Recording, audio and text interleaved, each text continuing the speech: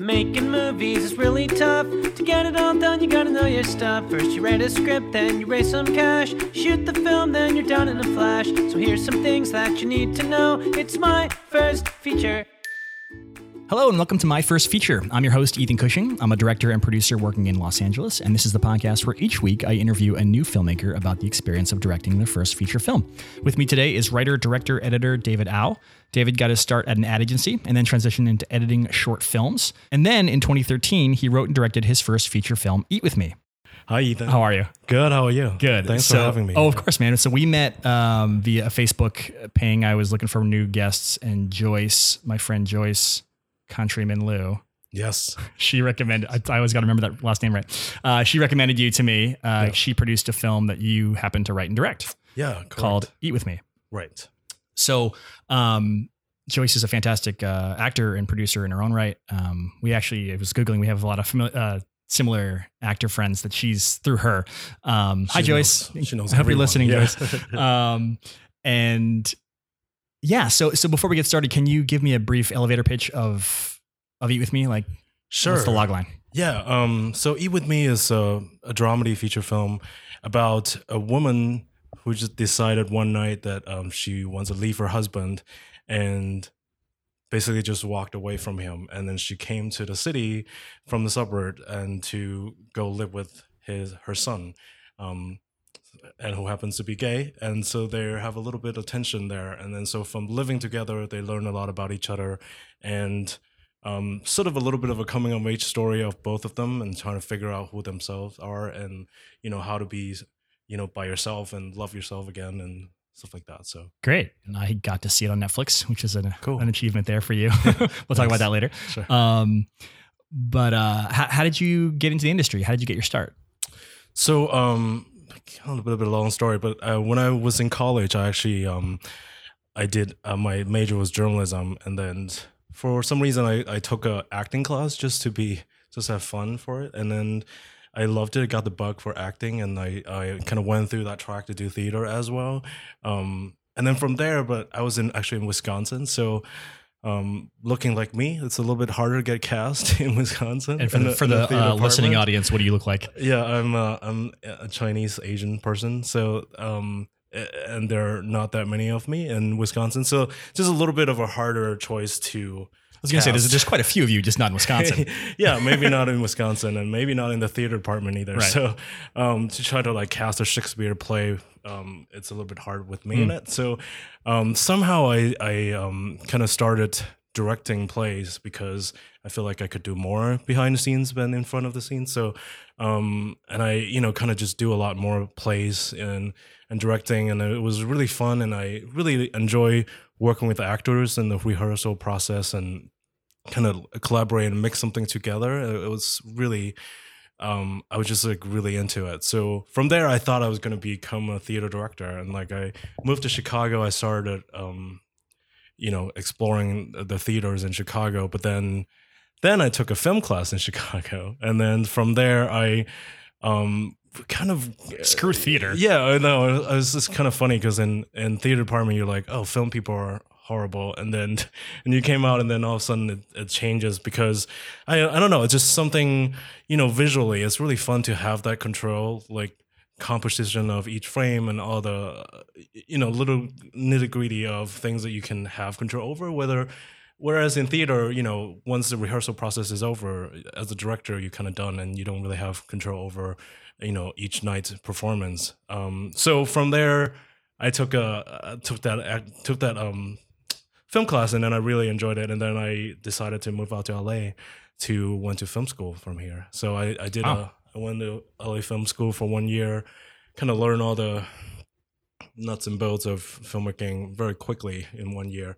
And yeah, that's where I made some short films and kind of get my start in it. And but then I became an editor because I just somehow got this job at an ad agency, and they needed an editor at the time, and they found out that I came from film school, and I was like, okay, why don't you do this? So I was sort of doing all the promo work for the internet department, so they do for movies and film promotional things. So they're fun, and so I worked there for about 5 years, and then from there I learned more kind of storytelling in terms of from the post-production part of it, and I edited a few feature films after that, and then that's Eat With Me after that. So that was a long time coming to get the first film out. And so despite kind of cutting your teeth in editing, you always knew you did want to direct. Once you took that film class, you wanted to be Yeah. So from film school, that's when I really learned how to direct on film and with actors, and that's something that I really found myself interested in. And also,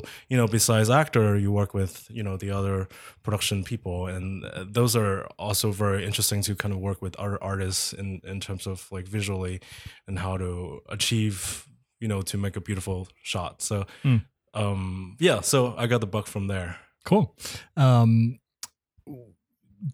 Did you direct any further shorts or any other stuff post film school before you jumped into Eat With Me, or was Eat With Me kind of your first? I did a couple of short films, actually, also with so one film was with Teddy Chen Cover, who was in Eat With Me as well. He's the lead. He plays the son, and he and I worked on this film together that he wrote, and I directed with him, that he acted in it as well. So that was called The Boxer. And it's a little bit more of a different film. The film is about him as a child, so kind of fighting through his childhood tension with his grandfather. And so something that he isn't interested in boxing, and then he became, kind of, at the end, he just basically fought with his grandfather physically. So that was an interesting film to shoot. And then the next film we did was also with Sharon Omi, Ken Narasaki, and Keiko from Gilmore Girls, and we did a short film that Ken Narasaki wrote, and it was called Family Gathering, which is just basically like a group of siblings came together for one dinner, and there a lot of secrets came out and stuff comes out of it. So you seem to have like a recurring theme of these sort of familial tension kind of stories. Yeah. Where is that coming from? I'm not sure. I think that's something maybe, what drew me to film is sort of people and kind of human being relationships of, friendship, relationship, love, like also families. That kind of stuff sort of interests me more in terms of what kind of subject matter that interests me, and because I feel like that's something that I can relate to the most. And from your own life. Yeah, from my own life, and also just realistically things that I can relate to more. So that's something that always what I'm, kind of interested in doing. Yeah. Yeah. So when did you begin writing this script, or what was the genesis for Eat With Me per se? Sure. So at film school, which was like 2004 or 3. Oh no, 2. It's a long time ago. Yeah. So I did a short film called Fresh Like Strawberries, and also with Teddy, Sharon, and Ken in it. So from there, those are the actors from the current film. Yeah. So it's a short film, sort of where Eat With Me is based off on, and it's just a little chunk of it. It started with the mother saw the husband cutting the wedding ring in the middle of the night one night, and then from there, she decided she needs a different life for herself. So that's sort of the genesis of Eat With Me, and I did the short film there, and I began writing right after that, not too long after, and it took about I think around 7 to 8 years to actually really write it, on and off, obviously. Wow. That's a long time. A lot more off than on. Yeah, sure. Yeah. So, and then somehow I reconnected with Joyce, and I met Joyce from college, and then Joyce really is sort of a trooper for this film, and she read it and she really wanted worked on it with me, and we just produced from there, and from there we try to get money and all of that fun stuff that we did. Yeah. So when you reconnected with Joyce, was the script in a kind of place to start shooting, or did she help develop it with you at all? Or? Yeah, she definitely did, and I have a couple other writing partners that helped also redevelop the script more. I think from there, maybe 2 to 3 years later, we developed the film before we start shooting. It took a while. Yeah, we did a lot in those 2 to 3 years. That's dedication for sure. Did the script evolve at all across all these years, or did you always kind of know the backbone of the story You know what I mean? Yeah, it definitely evolved throughout the years. It's nice because I have these actors with me the whole time. So like we became really good friends since we shot the short film.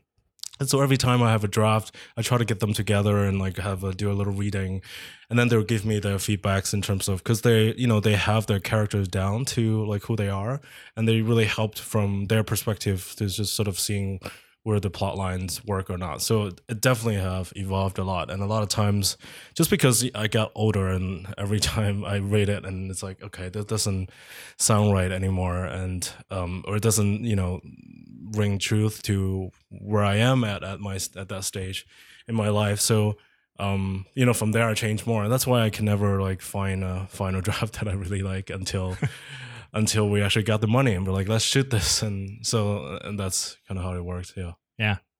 Speaking of money, how did it come to you? How did you get the money? Yeah.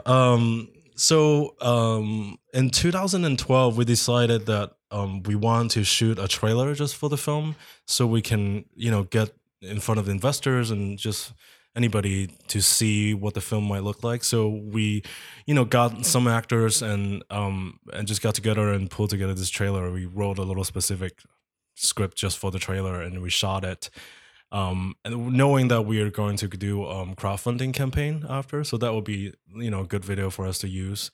And then in 2013 we did a Kickstarter campaign. Kickstarter, okay. Yeah, and then from there we made most of our budget. Can I ask what the budget was? It's around the crowdfunding campaign? The production budget. Production budget is about 100. Okay, cool. Yeah. And then we got around like 60% from there. Great. And then the rest we pulled together through friends and families and anybody we knew. What was your experience with Kickstarter? Everyone has a different story with it. I mean, how did you find it? Yeah. What tips would you give to someone else trying to kickstart? It was probably the hardest month of my life.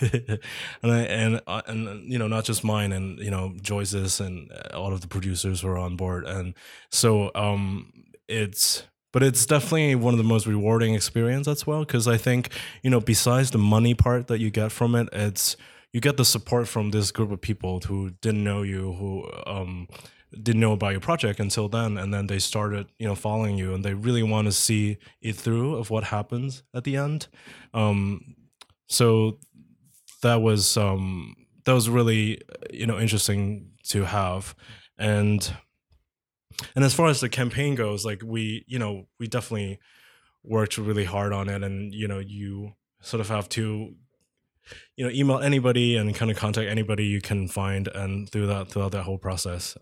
It's been a while now too, but it's actually that's how we kind of got part of our cast and connected with a few other people that help us with money and stuff like that. So, was there anything that you remember kind of being particularly proud of with regards to raising the money, or was there anything that was like, I mean, it's hard to just ask someone or ask an uncle or a random colleague, like, hey, will you give me $10? Like, yeah, like, was there any, was that your experience? I mean, I think it sort of toughened you up a little bit, because I don't, I'm not the kind of person who asks for favor in the first place, and so this is something a lot more than just asking for a favor. And like, a lot of times there are people that you don't even talk to for that long, and then you have to reach out to them like, hey, I'm just saying if you are feeling generous today and help us out, and then you never talk to them again. And so I try to like reconnect with people as well as trying to be nice and not just like greedy about it. But this is something that really kind of helps like toughen you up as a filmmaker, because it's this, in the long run that you probably have to do similar things in terms of going after investors or other people as well. So this is, actually like a really nice way to do it, because these are your friends and families and people who will support you, and they probably won't like yell at you or not give you money at the end. Right. So, yeah. So you raised the money, and then you began production 2 months after. Wow. So did you have a start date already set before you raised the money necessary? We had a rough start date, but we didn't know for sure that we'll achieve the goal that we want to do for the Kickstarter campaign.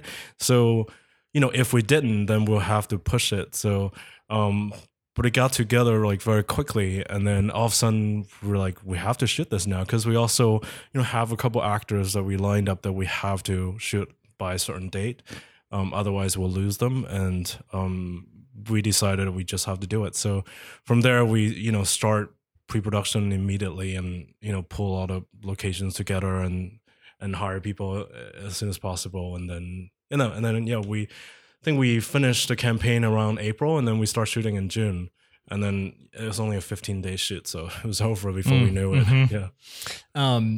So when you did start shooting, I mean, this is obviously the largest undertaking you probably had as a director to date at that point. For sure. What was your experience? What was going through your head? Like, were you confident? Were you scared? Were you excited? I'd say all of those things. Yeah, we definitely, scared and nervous, and and more so about like what would go wrong on the day. And there's so many different elements that goes into it. Especially for independent films, so we put together everything very loosely, and we don't know which part would fall apart and what day. So that part of it, I have to be very grateful with my producing team. They really pull it together, with Joyce and Michelle and Mark and Jeff. They just really help out and put everything together. And we definitely have a lot of things that still happens on set, and those are things that we couldn't really predict. Yeah, so I think that, and then I definitely try to be as confident as I could be in front of everyone, because it's this, it's definitely a tough position to be in, and in such a larger production of everything I've done so far. So that was a good training for me. Yeah.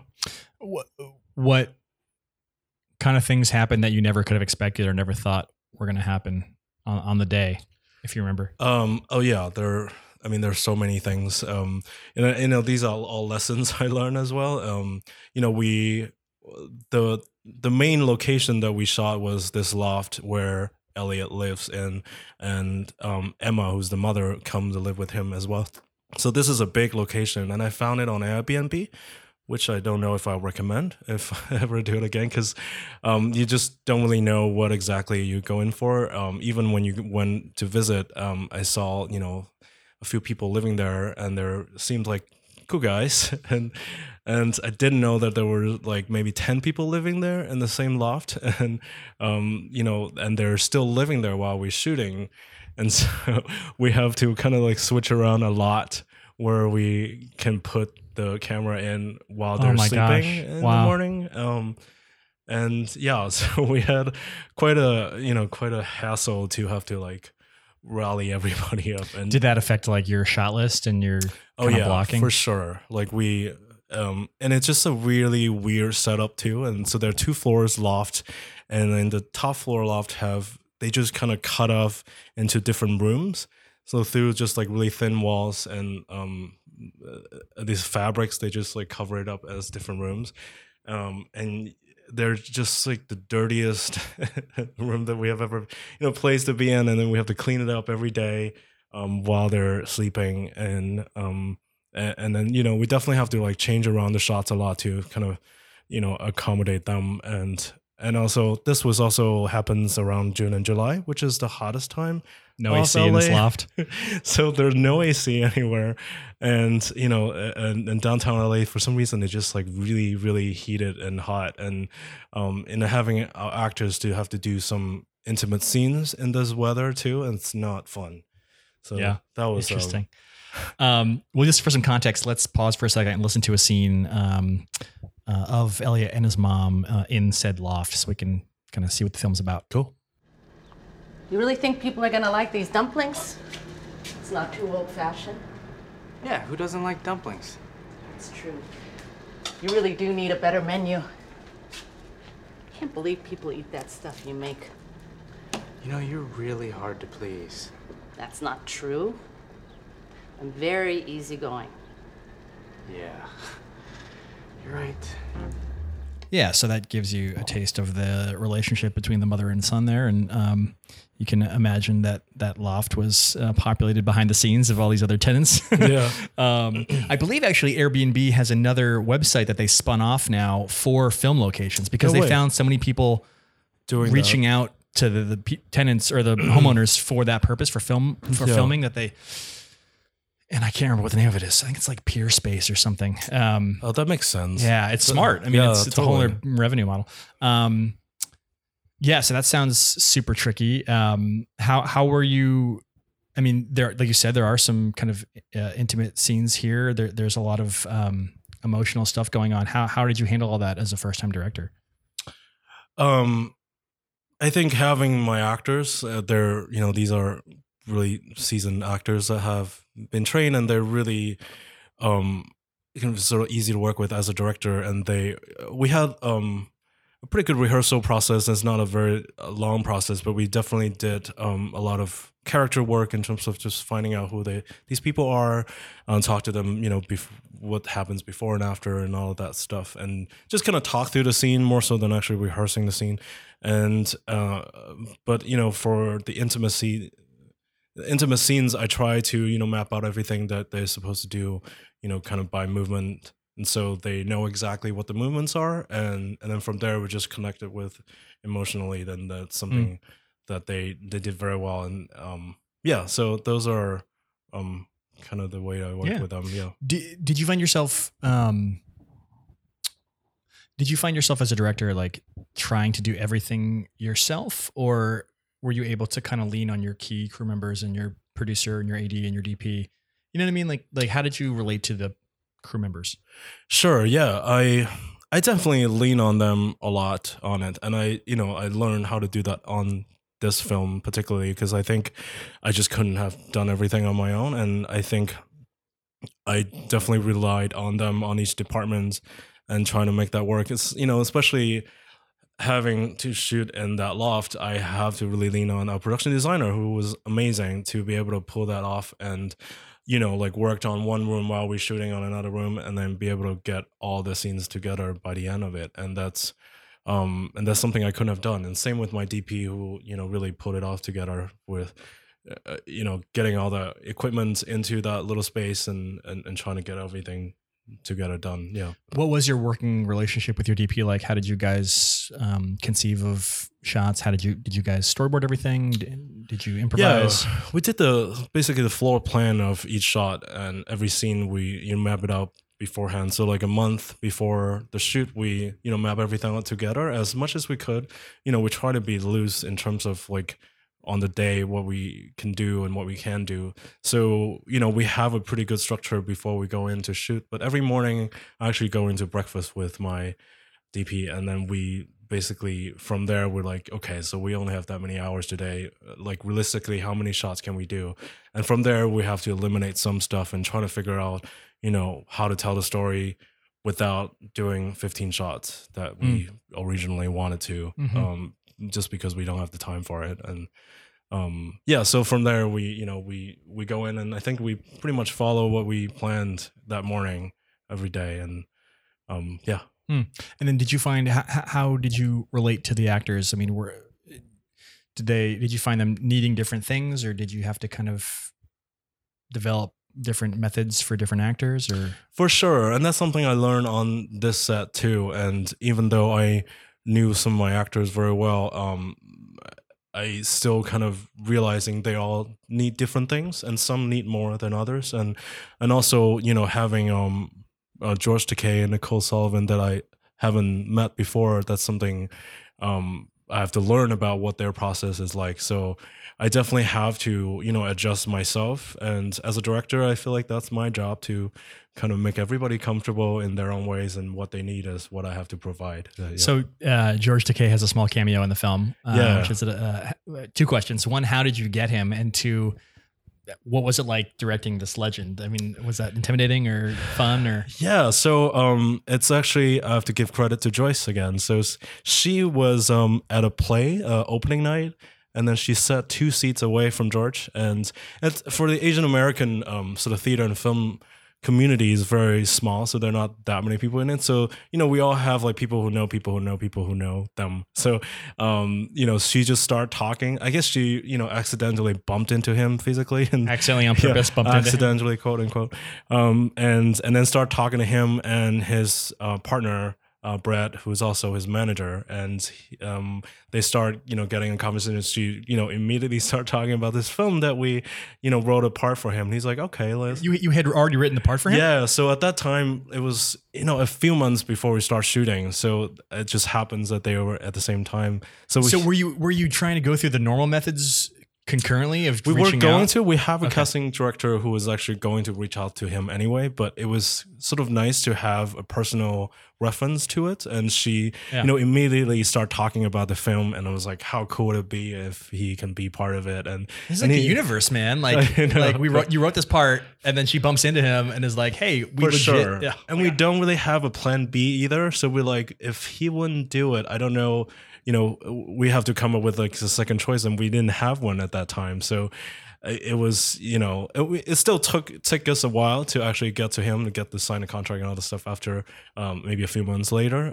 Sure. That was another process, but just getting that face to face with him was amazing. Unreal. And, yeah, because as you say, like, not to spoil the film too much, but I mean, it is have these LGBTQ themes, and it is a largely Asian cast. And so he's kind of like the brass ring for that cameo. Totally. I don't know who the plan B would be for that. Totally. For that cameo. Yeah. And I think that's what that role was there for, is because he would have all of that we already know about him that really helps to push that character out. So he only was on set for one day, and there's no rehearsal time. We just got him for one day.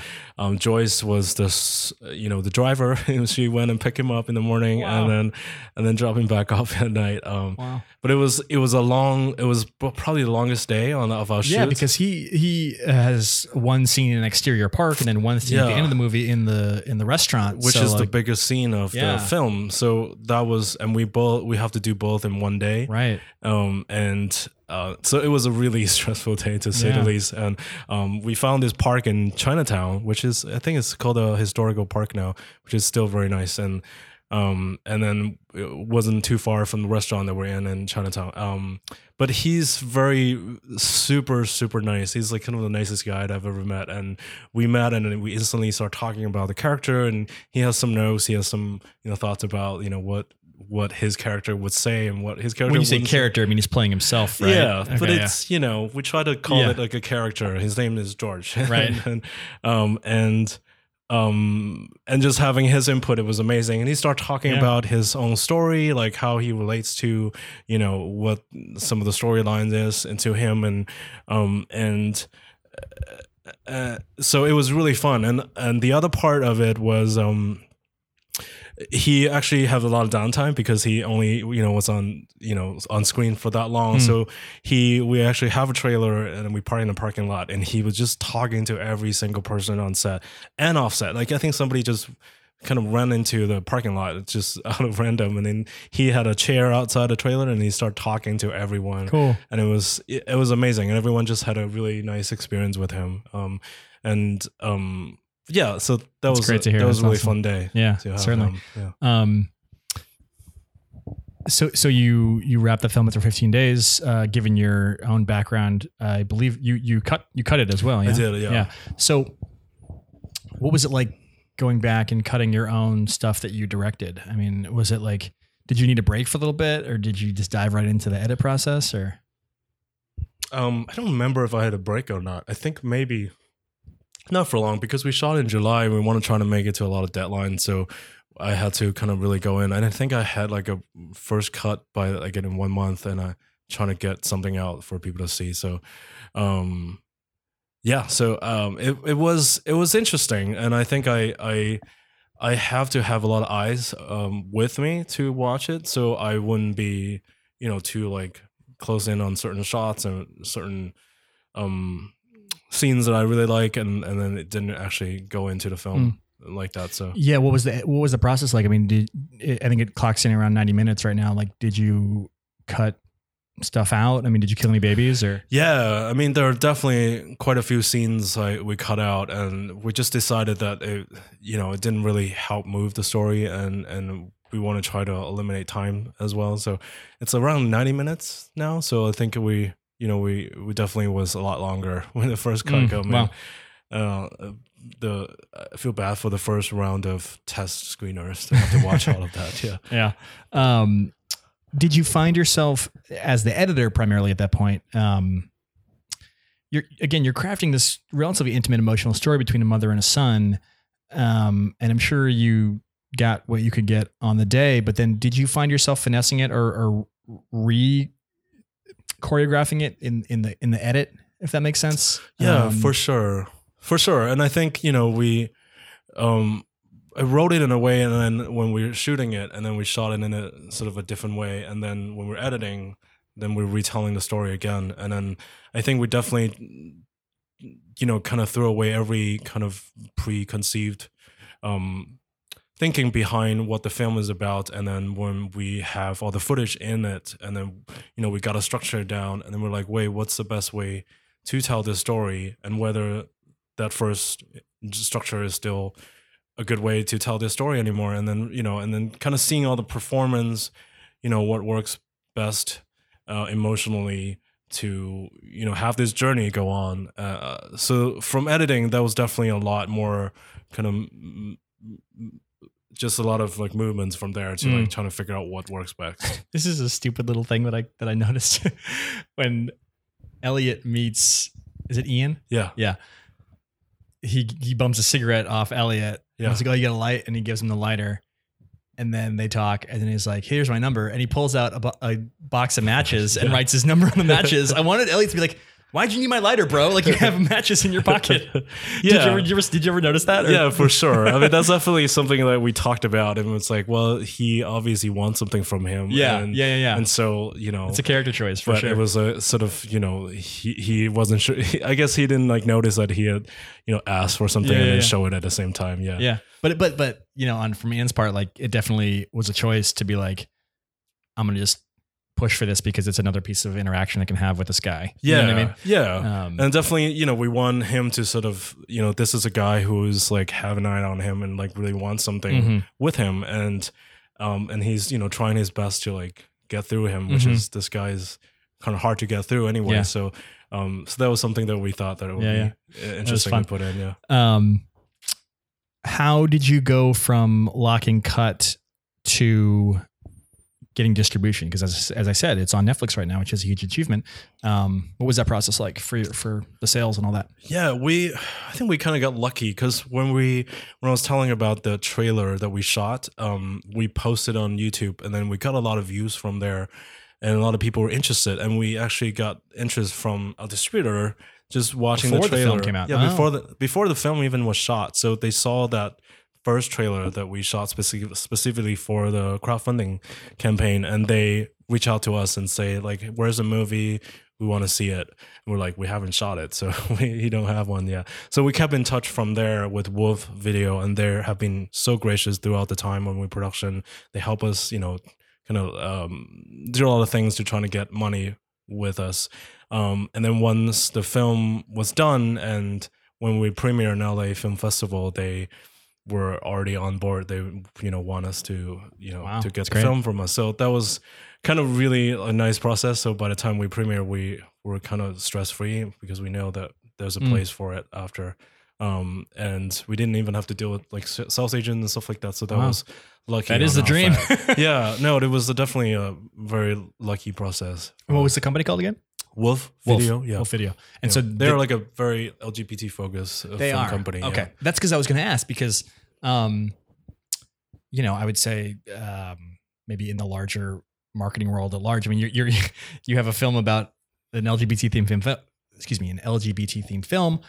On top of that, you have a largely Asian cast, which is great. Yeah. And I think it's important. Can't get more niche than that. That's what I'm saying. I mean, it's, not traditionally something that someone, that I don't know. I'm out of my depth, but you get what I'm saying. Yeah. And so I think that's very laudable on your part to tackle this.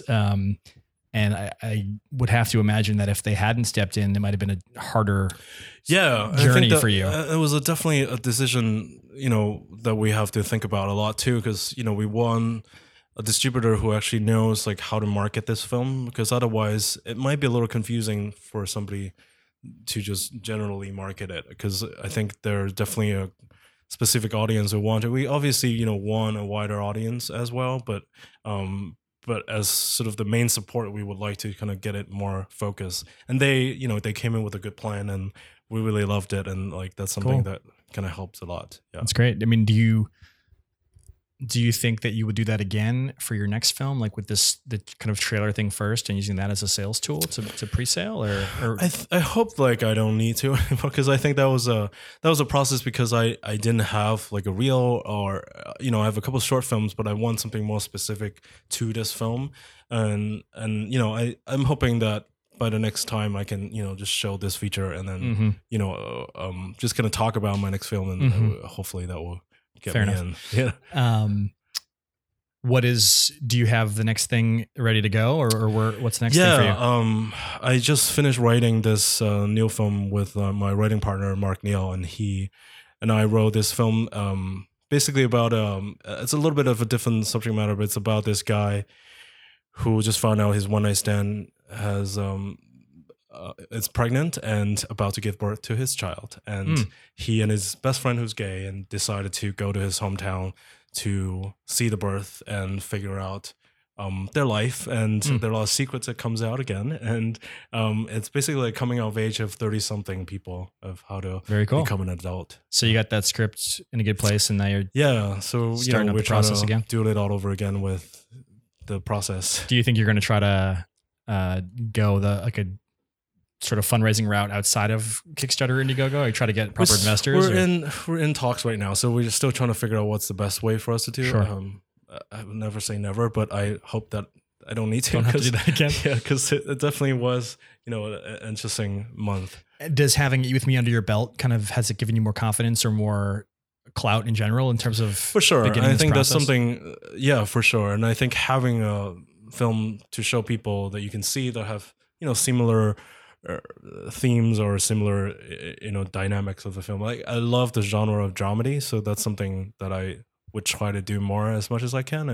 And so I think that having that film is definitely giving me more leverage on talking to people. If you could go back in time and tell baby David what he would do different, what he should do differently when he started out with Eat With Me, or what would you tell the rising filmmaker who wants to do what you did? What's one tip that you could give him? I think just to not give up. I think that's a very I think there's so many times throughout my process that I pause and think of is this the best thing that I want to do now, or is this is this the right choice that I should be doing? Because it just doesn't seem like there's an end in that tunnel. But I think if you just keep going, and then I think that energy will translate to everyone around you who can help you and who can move you along. And I think that's something that really kind of helped me throughout this process, and to get this made, and it's a long ass process. Yeah, that's okay. Yeah. It is a long ass process. Well, awesome, David. Thank you. Let's transition to the fun bit at the end here. We can play some games. So we're going to do Lost in Translation, which if you've heard before, you know that I am going to give you synopses from IMDb. They've been run through Google Translate, so they end up a little garbled, and you have to guess what the film is based on this synopsis. In honor of your film, and some interviews I read of yours where you mentioned that Ang Lee was an inspiration. These are all Ang Lee directed films. Okay, that's the hint. So let's see how you do. There's 3 of them here. Okay. The first one is: in the middle-class family's quiet workout, casual sex, and drugs, his life felt uncomfortable. Oof. In the middle-class family's quiet workout, casual sex, and drugs, his life felt uncontrollable. This is not the Hulk, is it? No. No, it's not Hulk. I couldn't think of it. What was the Ice Storm. Oh, right. I forgot about that film. Earlier film. So, next one. Young soldiers stole the weapon of the famous swordsman and left a romantic adventure in the world, in this country, until a mysterious man. Oh my God. Oh, Crouching Tiger. Correct. Lastly, cannot agree on nasty completion parents, homosexuals and tenants, but marriage service. Parents can come to the house to get something and arms. The Wedding Banquet. Yeah. Correct. Good job. 2 out of 3. All right. Now for the speed round. Answer these as quickly as you can. Don't think about them. Just blurt out your first answer. Sure. What's your favorite movie quote? Ooh. Or something you use in every day. Yeah. I try to use this every day, but I don't think it works out. It's from Kingpin. Uh-huh. What is it about good sex that makes me want to take a crap? That's a good one. What's your desert island movie? You get one for the rest of your life to watch. I'll go with Ang Lee's Eat, Drink, Man, Woman. Okay. Why is that? It's just one of the best films I've seen, and every time I see it, every time a cable will play it, I have to like sit and watch it. Mm-hmm. And it's just something, talk about family drama, and that's a film that really kind of represents a lot of different family drama in it, and it's funny and it's very moving at the same time. And Cool. So yeah, Great. Which director would you body swap with and inherit his or her filmography and continue their life going forward? Well, now I have to say Ang Lee. Yeah, sure. He is probably the one director who has done the most genres that I can think of. And, Yeah. Any pre-shoot rituals? Anything you did the night before you start shooting or before production? Any Spotify playlist or something like that? Yeah, I think I usually make a soundtrack for a film that I do, and I would try to like listen to it. I try to make everyone to listen to it. Nice. Beforehand. Oh, that's fun. That's a good one. Kind of get in the mood. Yeah. Yeah, that's cool. With Spotify, it's so easy. Yeah, that's awesome. Yeah. What's your favorite item at craft service? Ice green tea. Ice cream if tea. they have it. Yeah. Okay. Dream actor to work with on a feature project. Ooh. Oh, that's a tough one. I'm thinking Meryl Streep. Sure. Yeah. Oscar Gold right there. Sure. And lastly, underrated film everyone should check out. It's a film called Drop Dead Gorgeous. Sure. Have you ever seen it? Yeah. Great. That's like one of my favorite films. It's also coming out from Midwest. It's it's a really awesome. Good choice. All right, David, you made it to the end. Thanks so much, dude. Thanks for so talking. much. That was fun. So if people want to see Eat With Me, they can see it on Netflix. Anywhere else? Yes, it's on Netflix. It's on iTunes and Amazon as well. And Amazon. Yeah. Great. Sure. And then we'll be on the lookout for the next one you were describing when that gets made. Where can people find you online if they want to do that? It's if you go to eatwithme.com, movie.com, everything is on there. So like my email is on it, and the same with Twitter, Instagram, or Eat With Me. So okay, great. Yeah. So look out for that. I am at Ethan Cushing. The podcast is at First Feature Pod. If you want to get in touch with us, email us at myfirstfeaturepodcast@gmail.com. I need more directors, guys, so please hit me up. I want to interview you. And lastly, if you could, I know David's going to do it, go on iTunes and rate us 5 stars. It helps in rankings and whatnot. Leave a comment. Awesome. Thank you, guys. We'll see you next time.